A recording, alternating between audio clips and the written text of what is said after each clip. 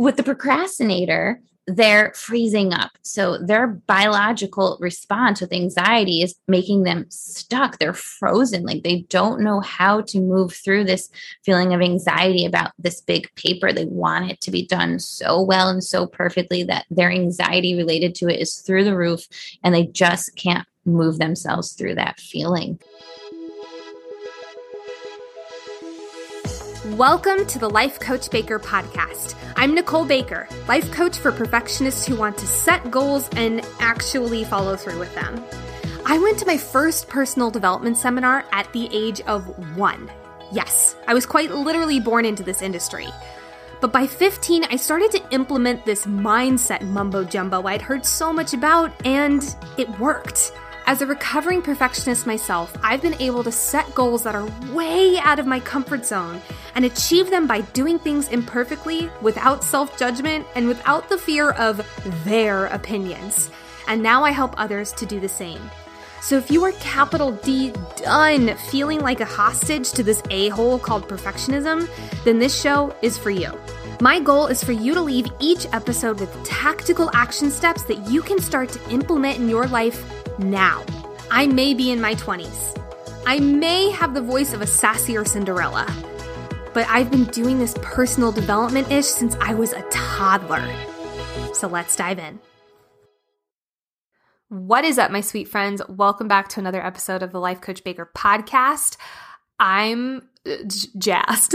This is such a fun episode because I get to sit down with someone who has become a very fast friend of mine, Justine Carino. She is a therapist for teens, young adults, and families. She resides in the good old White Plains, New York, but she works with people who are struggling with anxiety, depression, family conflict, relationship issues, all of the above. And she and we sat down quite a few weeks ago and just started talking and realized rather quickly that we cover a lot of the same topics, and she talks about perfectionism a lot with her clients, and especially her clients who are struggling with anxiety and ADHD and all of that good stuff. So I basically immediately was like, I need you on my podcast. And I was actually really fortunate enough to be on her podcast, Thoughts from the Couch, earlier this week, which is releasing later in November. So check that out if you haven't. Also, just listen to the podcast. It's fucking phenomenal. She's really, really great. Now, spoiler alert, I've been wanting to do a podcast on anxiety for basically since this podcast was rebranded for perfectionists. I know how hand in hand these things can go. However, I was like, you know what? I really want to have someone on who is an expert in the field of anxiety. While I know the surface state of anxiety, how like, oh man, I'm feeling a little bit anxious today, that how we can create anxiety in our mental, emotional states, there is also a huge depth level of anxiety that me, as not a certified therapist, didn't really feel comfortable talking about. And having Justine on and just talking to her in general was like a big like ding, ding, ding, ding, ding. This is the person to talk about this episode. So I'm so excited we finally get to do this topic. And I'm so excited that she is the person who gets to bring this info to you wonderful, wonderful listeners.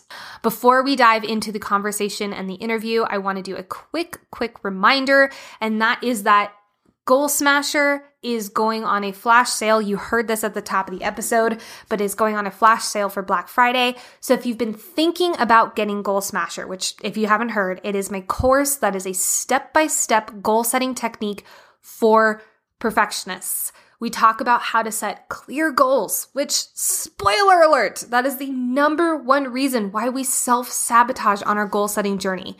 Clarity helps our brains want to take action.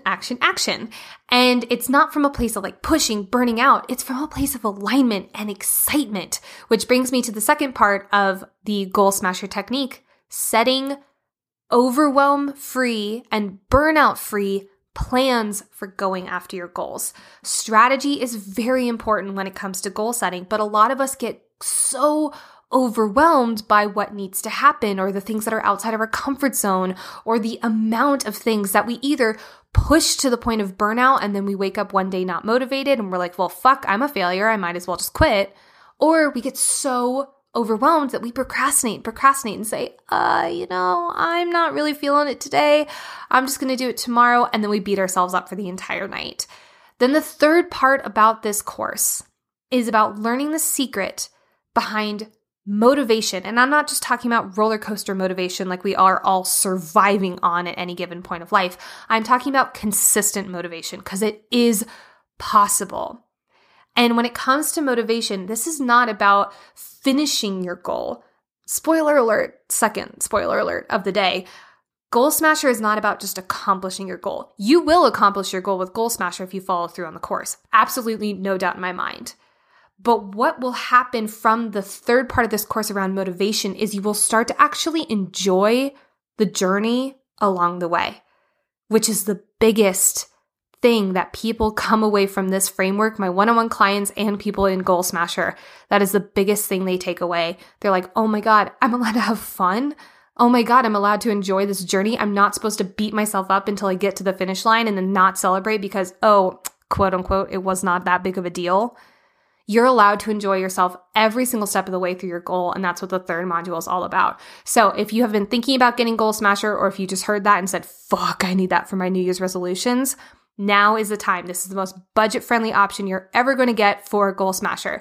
But you have to be on the list in order to hear about it. So click the link in the show notes to fill out your info, or just go to lifecoachbaker.com. There's a big banner at the top of my website, and you can fill out your info there. But it is happening next week on Black Friday. Shocking. So make sure you're on that list. Okay, let's dive into this interview with the incredible, amazing Justine Carino. Welcome to the Life Coach Baker podcast, Justine Carino. Hi, thank you so much for having me. I'm really excited to be talking with you today. I'm so excited because this is the second time I get to talk to you this week, and I feel like one lucky little duckling. This is very cool. I did a little bit of an intro before we started recording, but I want people to hear from you because you're obviously the best person to tell them this. Who are you and what do you do? Sure. So I'm a licensed mental health counselor and I have a private practice in New York. And I specialize in treating anxiety disorders, but I also provide treatment for depression and grief. I do both individual and family therapy by using cognitive behavioral therapy techniques and Bowenian family therapy techniques. I do like a combination of the two. People listening may have no idea what that is. But I can quickly say, I look at the way you think about things and how that influences how you feel and what you do. But I also look at family dynamics and your childhood and the family that raised you and how that influences who you are today. And I also host the podcast, Thoughts from the Couch. Oh my God. You said, I have a quick question. You said cognitive behavioral therapy and the second one? What was the second Bowenian family therapy. Is that the one where you look at like background and family dynamics and stuff? Totally. So we look at family dynamics. We look at the family that raised you and how that impacts your relationships today and how you manage emotions and regulate emotions, patterns in relationships, all of that like fun stuff. Nobody really wants to go back in time to look at, but we really need to look at it. So I do that in the context of working one-on-one, but I also do family therapy where I've had 5 people in my office week to week trying to work on the dynamics there, which is really exciting to do. I could interview you for 4 hours. I swear I won't, but I really could. How did you, Justine, get into the mental health field? Because this is a very niche, very heavy part of the field to be in. How did you gravitate towards this? Yeah. So, I wish I had some awesome answer for this, but it's pretty basic. I've always loved hearing people's stories. I've always been very curious about why people do the things that they do. And I quickly learned there's a lot behind what you see on the surface level. And there's usually some kind of story of resilience or trauma or pain or something that we wouldn't understand by looking at someone. But once we get to know them, we get curious about their life. And we start to understand them and we're like, oh, that makes so much sense that they behave this way or act this way. So I took a psych class in high school, loved it. So then I went to college, pre-med, thinking I'd become a psychiatrist.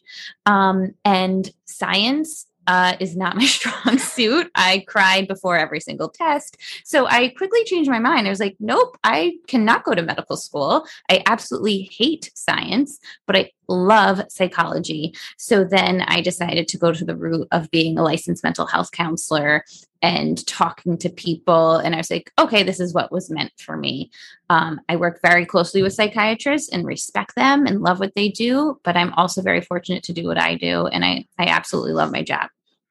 Oh, wow. That's so amazing. Did you ever deal with, and if this is too personal of a question, we can obviously cut this out, but did you ever deal with like anxiety or any kind of those disorders, whether it was from like a diagnosed level or just like from daily experiences in it emotionally? I love this question. So I think I'm an anxious person. I've never been on medication. I've considered it. I had high anxiety pretty recently. When I was 3 months postpartum with my second child is when I really was like, oh my God, I have an anxiety situation going on here and I need to work on this. But looking back, I was an anxious child and I would diagnose myself with selective mutism as a toddler up until probably 5, 6 years old. My whole family talks about how I did not speak to anybody but them.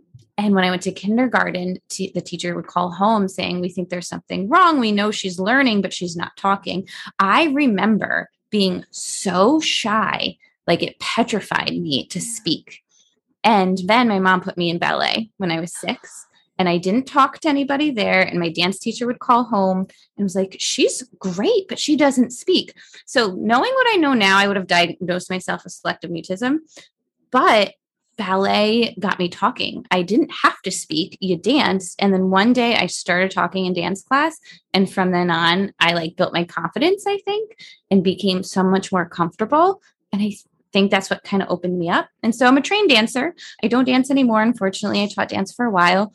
But I think that kind of helped me manage my anxiety that I didn't even know I had as a child, which is, I could go into my own family dynamics. I'm an adult child of an alcoholic. My father's an alcoholic. Growing up, I wasn't aware of it. I discovered it. My parents are amazing people and they really kept me and my brother away from it. But I didn't really realize it until I was like in college that that's something my father struggled with. So I think I could even like unpack my own family and myself. But to answer your question, yeah, I think I'm someone that has struggled with anxiety throughout my life at different periods of time, but it's never really stuck. It kind of comes and goes. I love how you're like, I don't have an interesting story and how I got into this. And then you bring up this and I'm just like, oh my God, chills just like running up and down my body. Oh my God.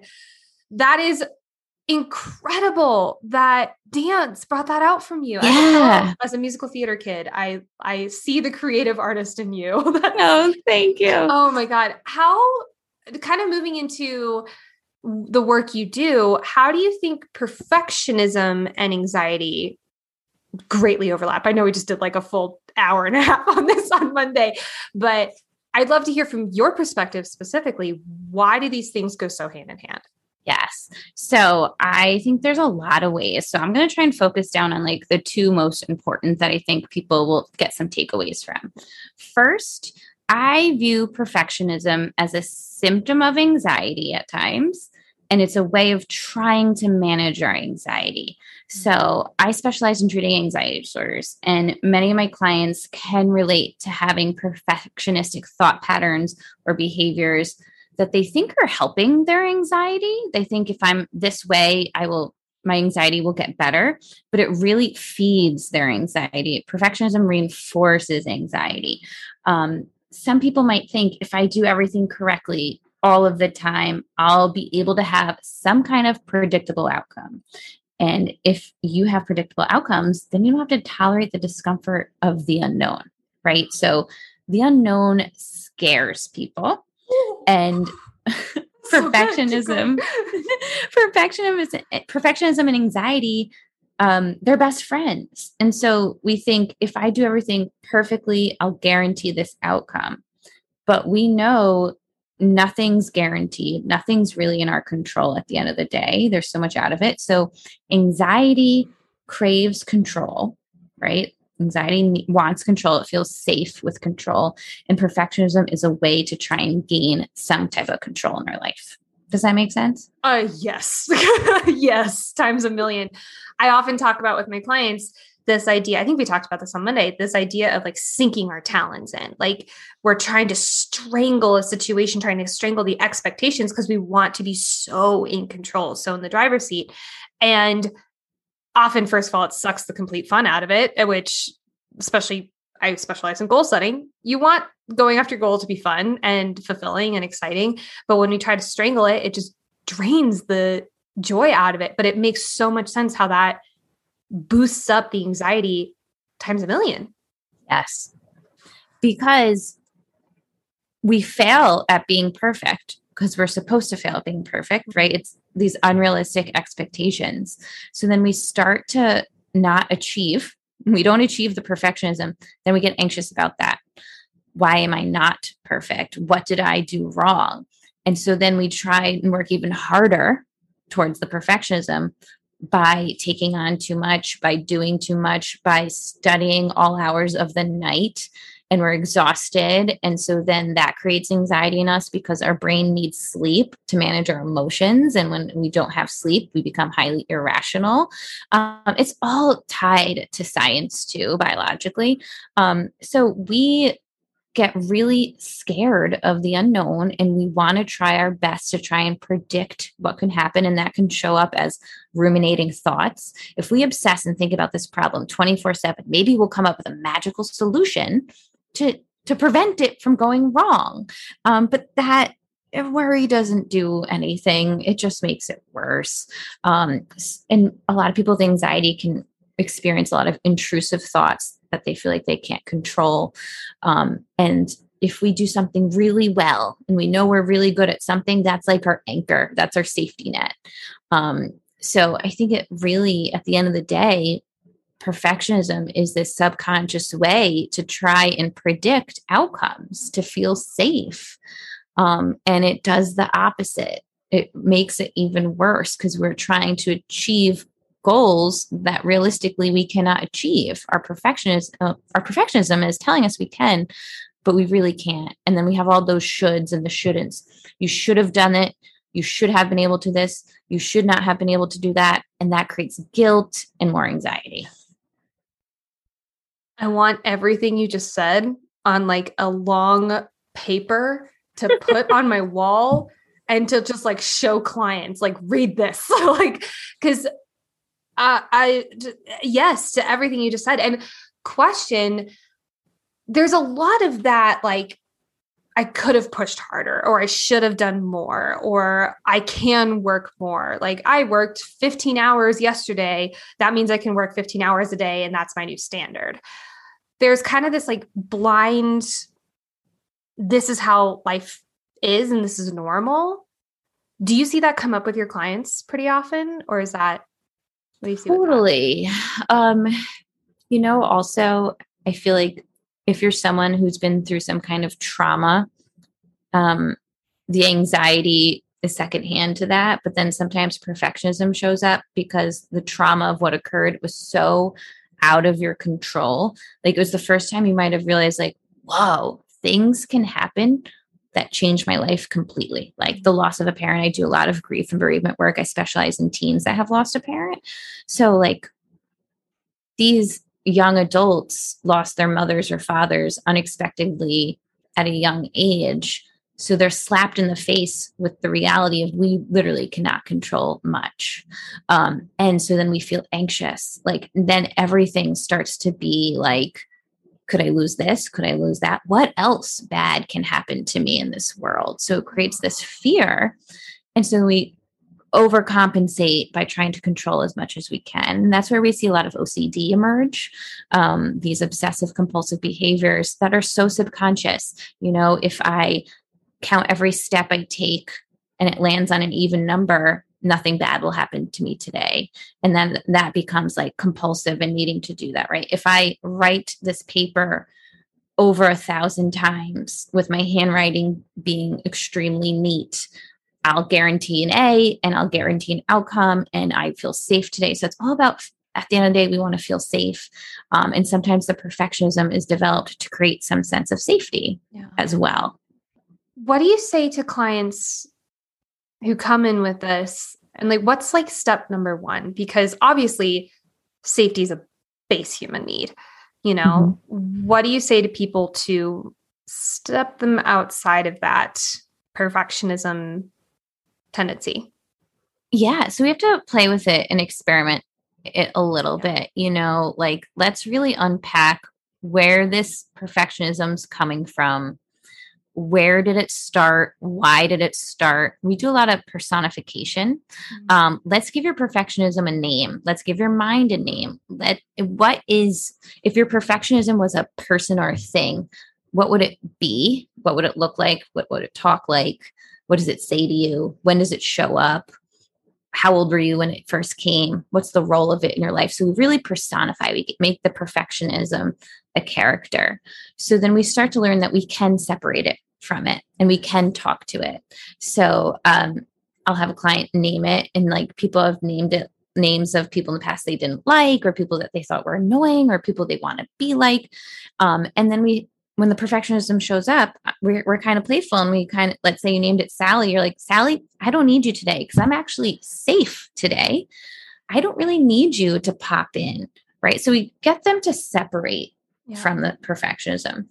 And then we kind of build these little steps to experiment with not being perfect and see how that goes, right? Like, so if I'm working with a college student, instead of spending 100 hours this week on your term paper, how about we spend 75 hours and see the grade you get, right? And I would say 90% of the time, less is more. They realize they don't need the 100 hours. They could do the 75 and they're still going to get the same grade, right? So we kind of play with pulling back and getting to really understand how perfectionism is showing up in that person's life and slowly expose them. It's all exposure therapy. Expose them to doing things less perfectly and learning that they will still be okay. They will still be safe.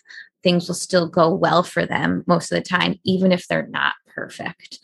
So we really got to get to know our own perfectionism and fight through it and expose ourselves to doing things that create new beliefs around the perfectionism. Like, I guess I don't have to sacrifice my sleep every night to hit that goal. I am learning I can get good sleep and be productive and yield a goal for myself, whatever that goal would be. Does that make sense? Oh my God, yes. You are such a good articulator on this. This is so good. I'm so glad you're talking about this.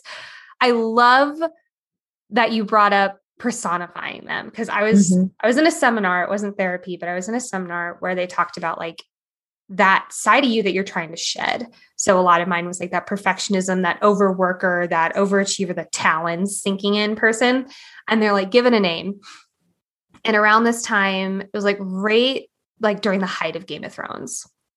And I decided, oh, me too, except for season 8. I cried tears of sadness for that.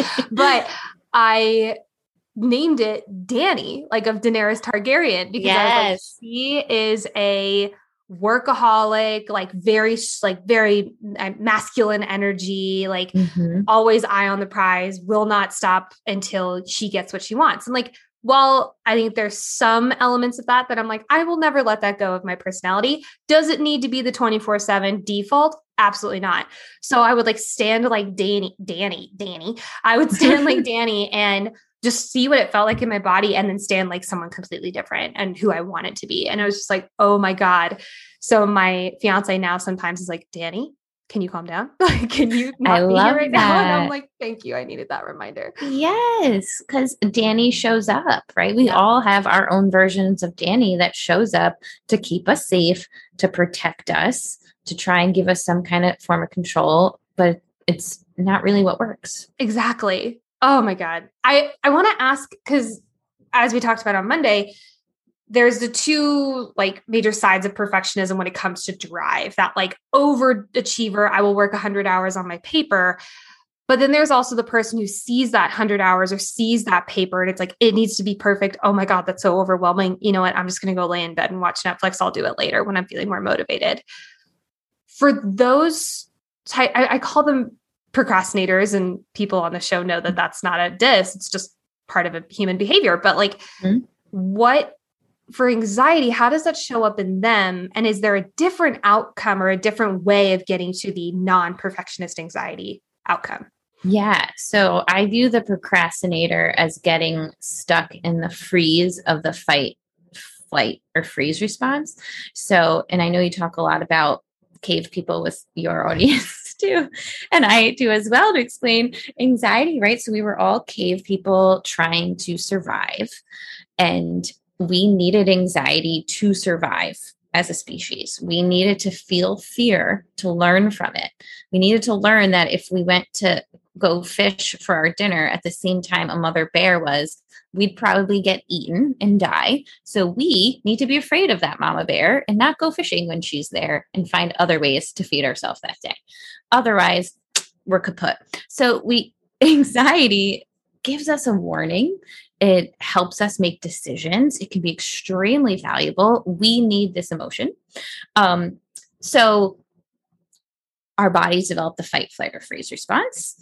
And we can either fight the bear, we can run away, or we could freeze and play dead. For those listening, with a bear, you freeze and play dead. Don't try and fight it. Who needs Cub Scout? We got Justine. Exactly. But so with the procrastinator, they're freezing up. So their biological response with anxiety is making them stuck. They're frozen. Like they don't know how to move through this feeling of anxiety about this big paper. They want it to be done so well and so perfectly that their anxiety related to it is through the roof, and they just can't move themselves through that feeling. So there are a lot of people that can relate to that stuck feeling, especially when it comes to trying to hit goals. So you want to set teeny, weeny, tiny goals every day, so you're not as overwhelmed, right? So if you have the 20-page paper due in 2 weeks, break it down and do some division. How many pages should I be working on a day? If I can start my intro today, that's an accomplishment. Check it off the list. And then you think about the next task the next day. So really small, broken down goals is going to help the procrastinator that's feeling that anxiety. Does that make sense? Yes. Oh my God. Yes, yes, yes. And we talk a lot about like chunking down on this podcast.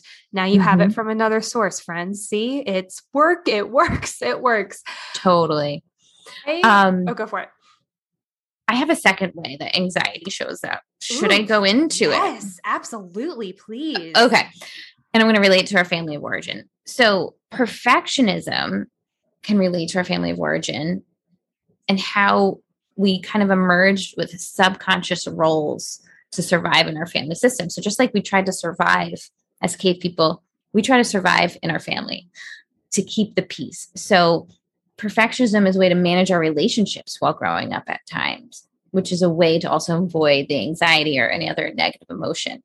So, and I'll explain this. Families are templates to emotion regulation. So they kind of teach us like how we deal with our feelings, right? And they're the templates for our social and emotional development as well. So for some people, being perfect was a survival skill in their family. They needed to please everybody to keep like this homeostasis, this balance going, to keep that status quo. So perfectionists can often identify as the overachiever of their family, the good girl, the quiet one, the golden child. This role emerged on purpose. So you needed to be perfect subconsciously to distract everyone from some kind of unhealthy pattern or level of dysfunction that might have been going on. So I can give you an example. Yeah. Maybe someone had a parent with a mental illness or a drug or alcohol problem, or maybe they're extremely strict and use a lot of corporal punishment.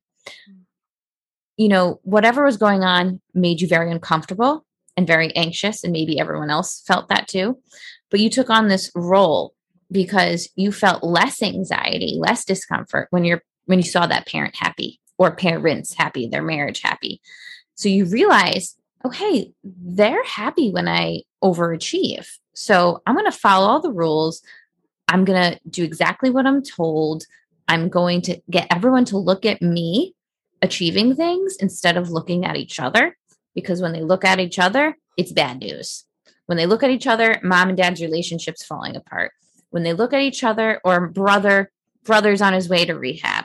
So let's distract them from whatever dysfunction's going on, because I see joy, I see happiness, I see pride, what I'm doing well. So there lies this initial anxiety management, perfectionism, relational way of being concept. Does that make sense? Oh my God. Yes. I don't even know how to ask a question based off that, because I just have so many. When it does come to family dynamics, obviously we can't, as adults, go in and be like, Mom and Dad, you fucked me up. Fuck you. Like, we can't really, well, maybe we can, but maybe it won't be the healthiest option. We'll say that. How do people begin to tackle that bear? Because that feels like a very, like, in the center of your brain programming type of base human instinct. How do you address that with people? Or is it like a total conglomeration depending on personality and everything? It's a lot of therapy. Go to therapy, friends. It's good. A lot of therapy, a lot of self-reflection, a lot of insight.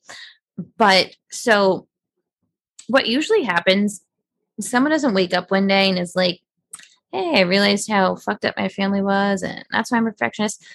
It shows up elsewhere, right? So maybe they realize they keep dating the wrong person.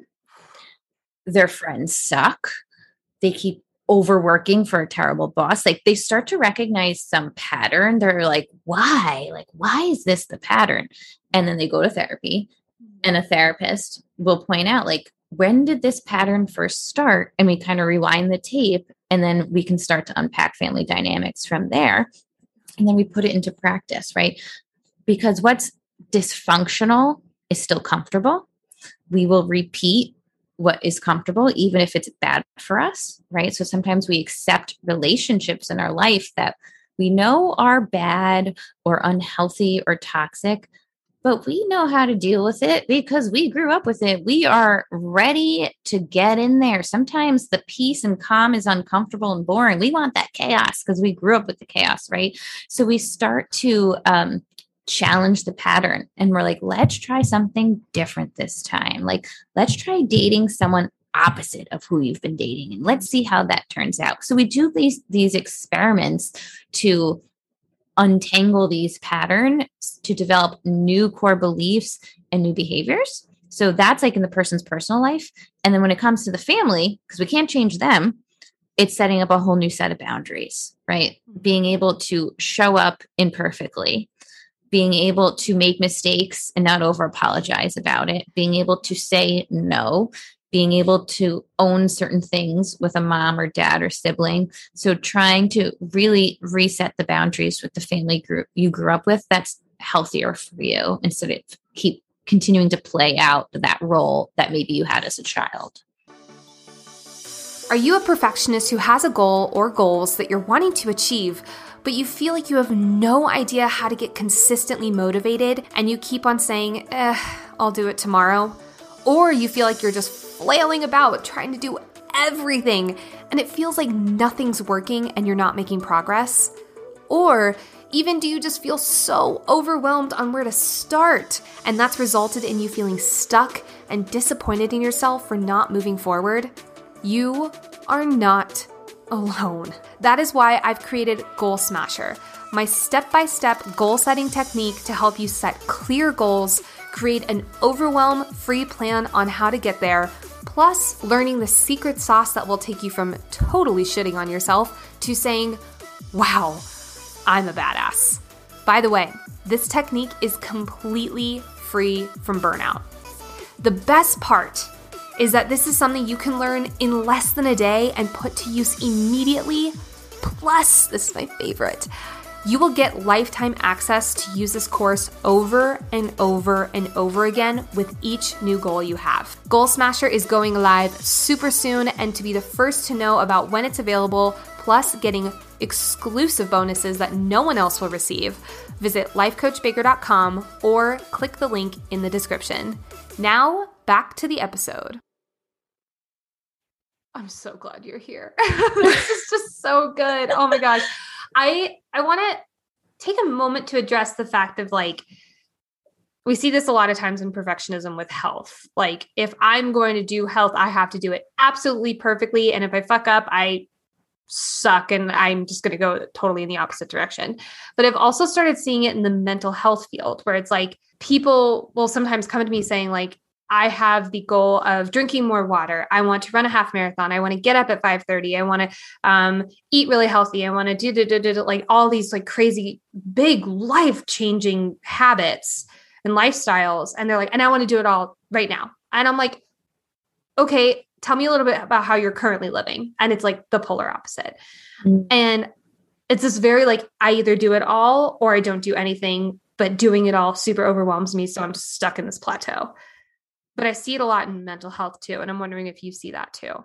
Yes. So it's funny because I was actually just talking about this with a client this week who's really frustrated with her lack of progress and really comparing herself to peers that are like, well, she's been in therapy for this similar trauma for like 6 months. And how come she's better? Like, and why am I not better yet? But we like kind of broke it down. I'm like, dude, you're an overachiever.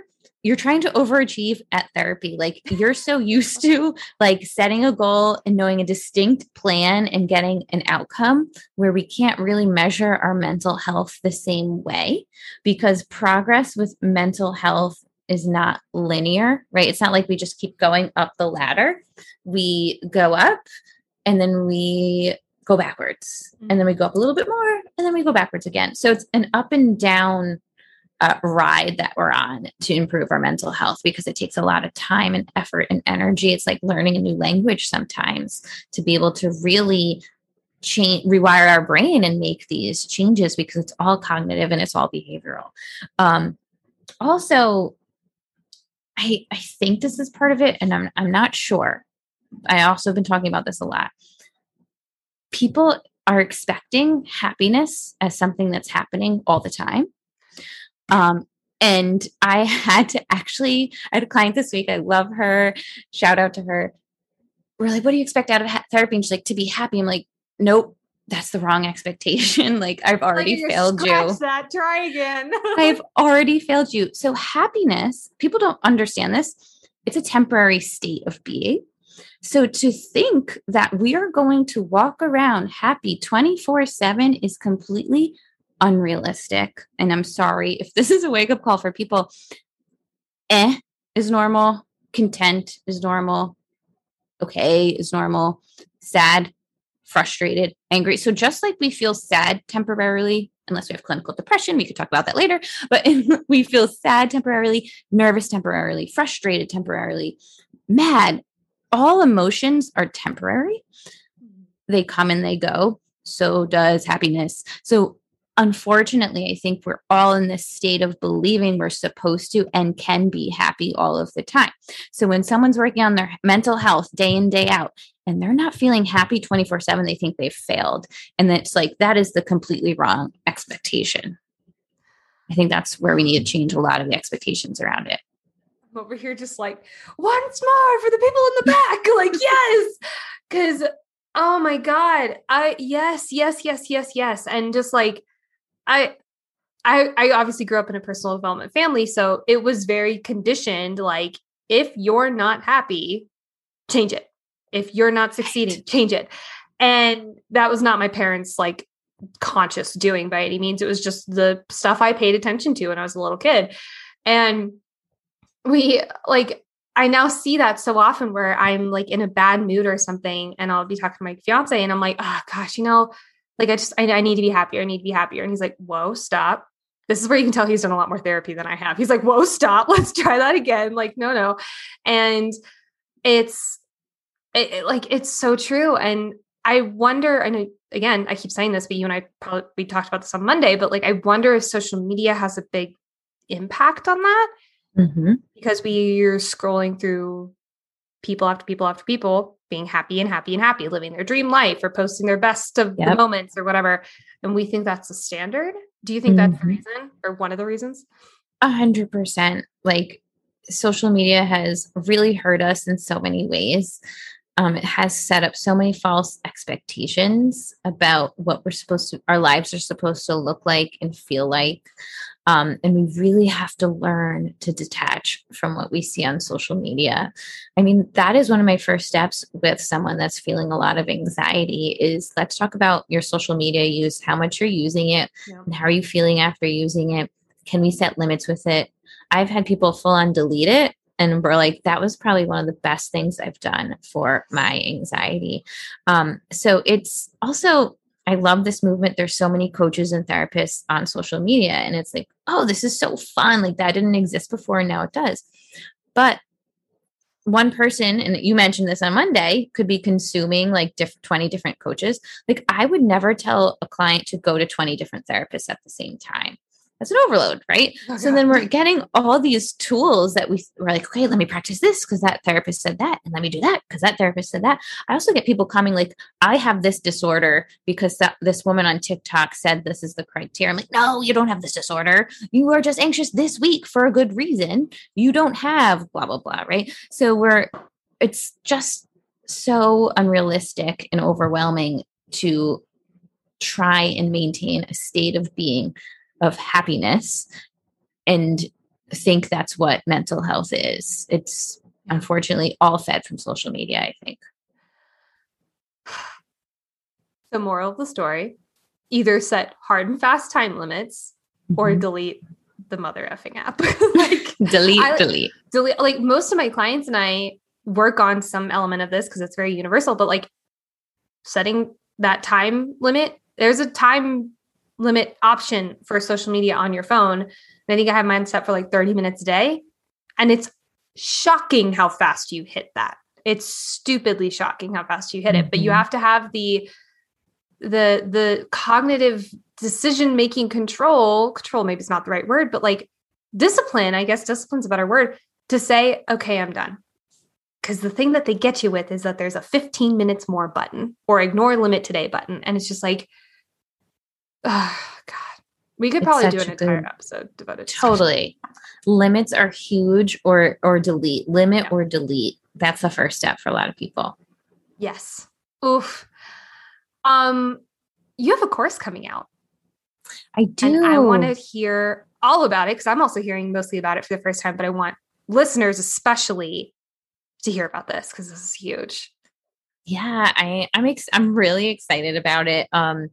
If I could only get it done already, I probably should be looking to you for goal setting.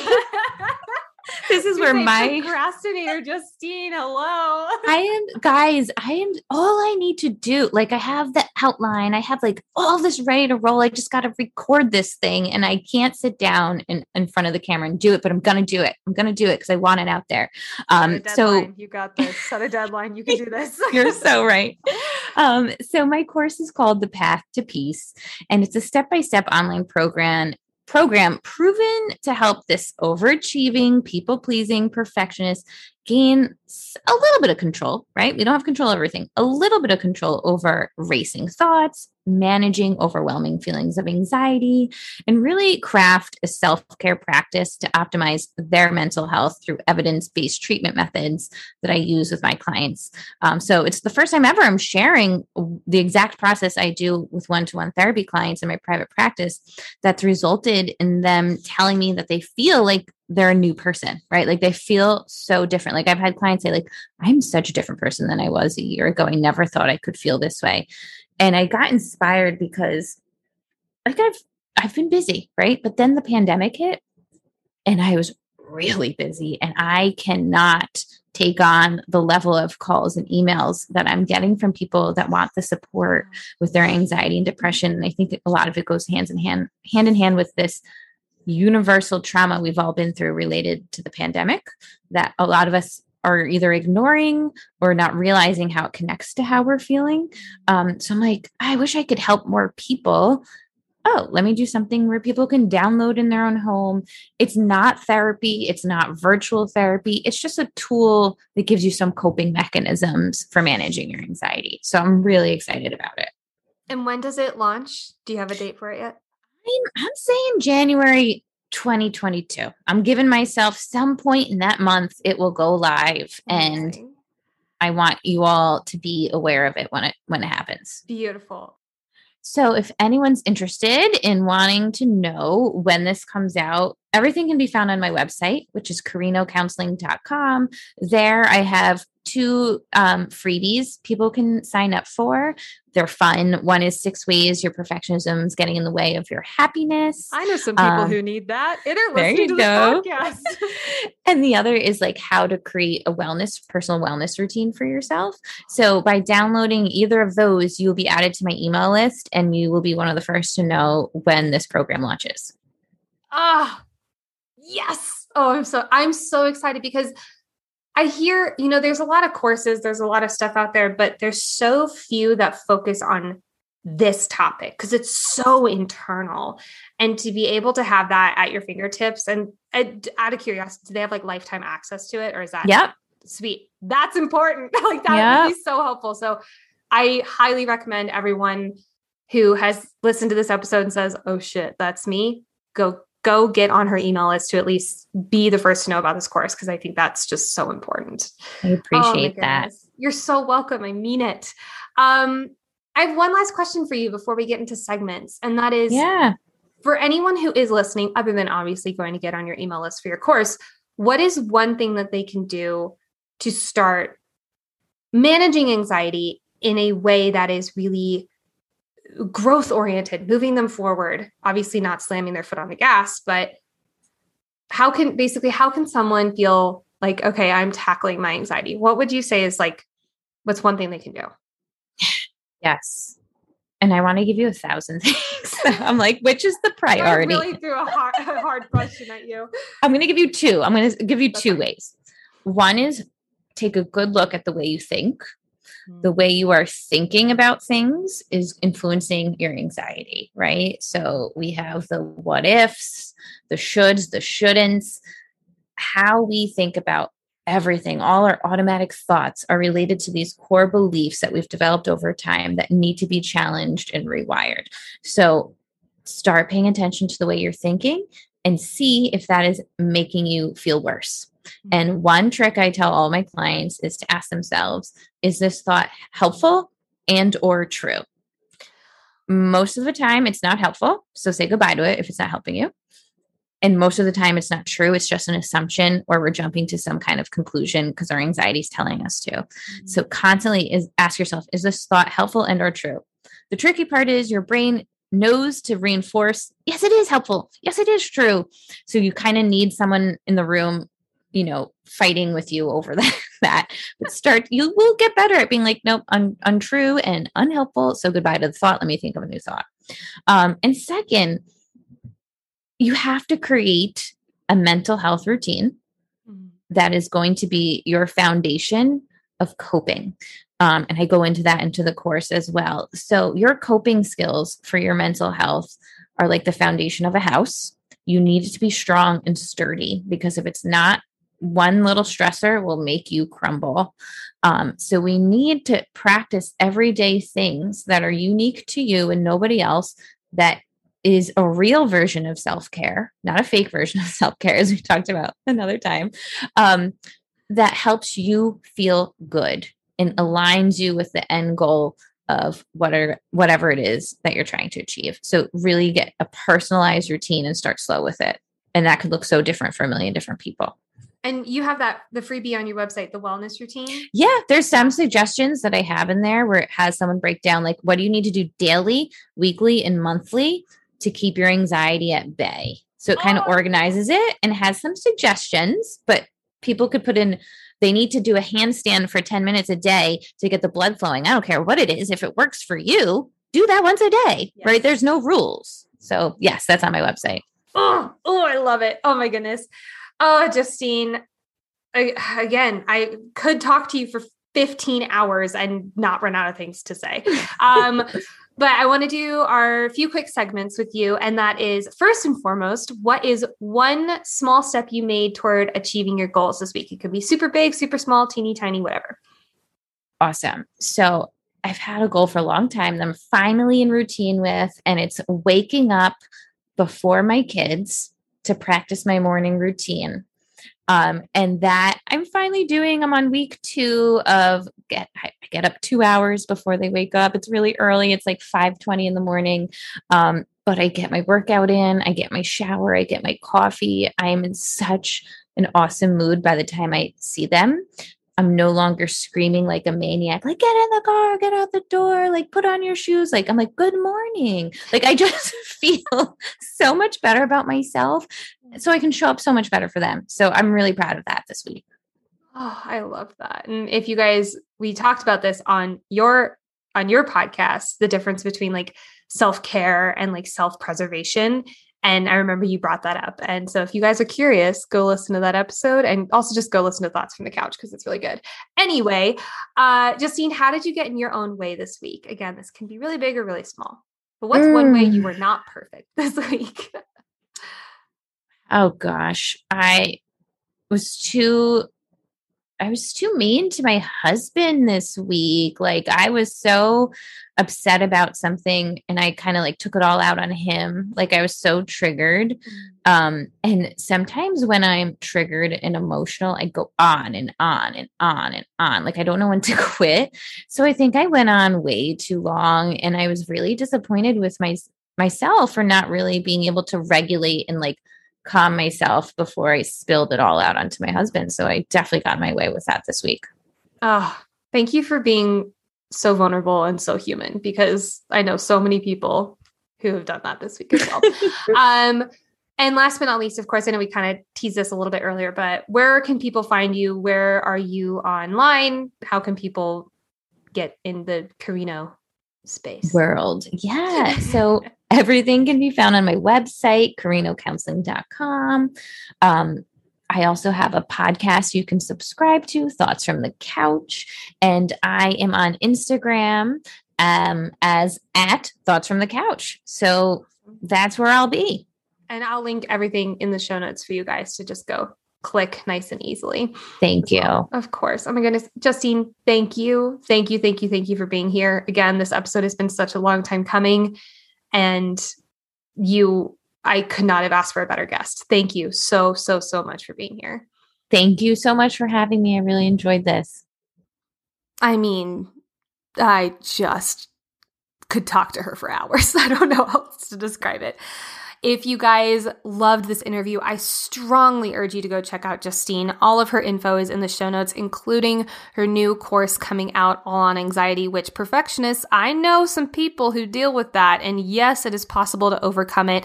And she is a really, really, really good resource to have for that.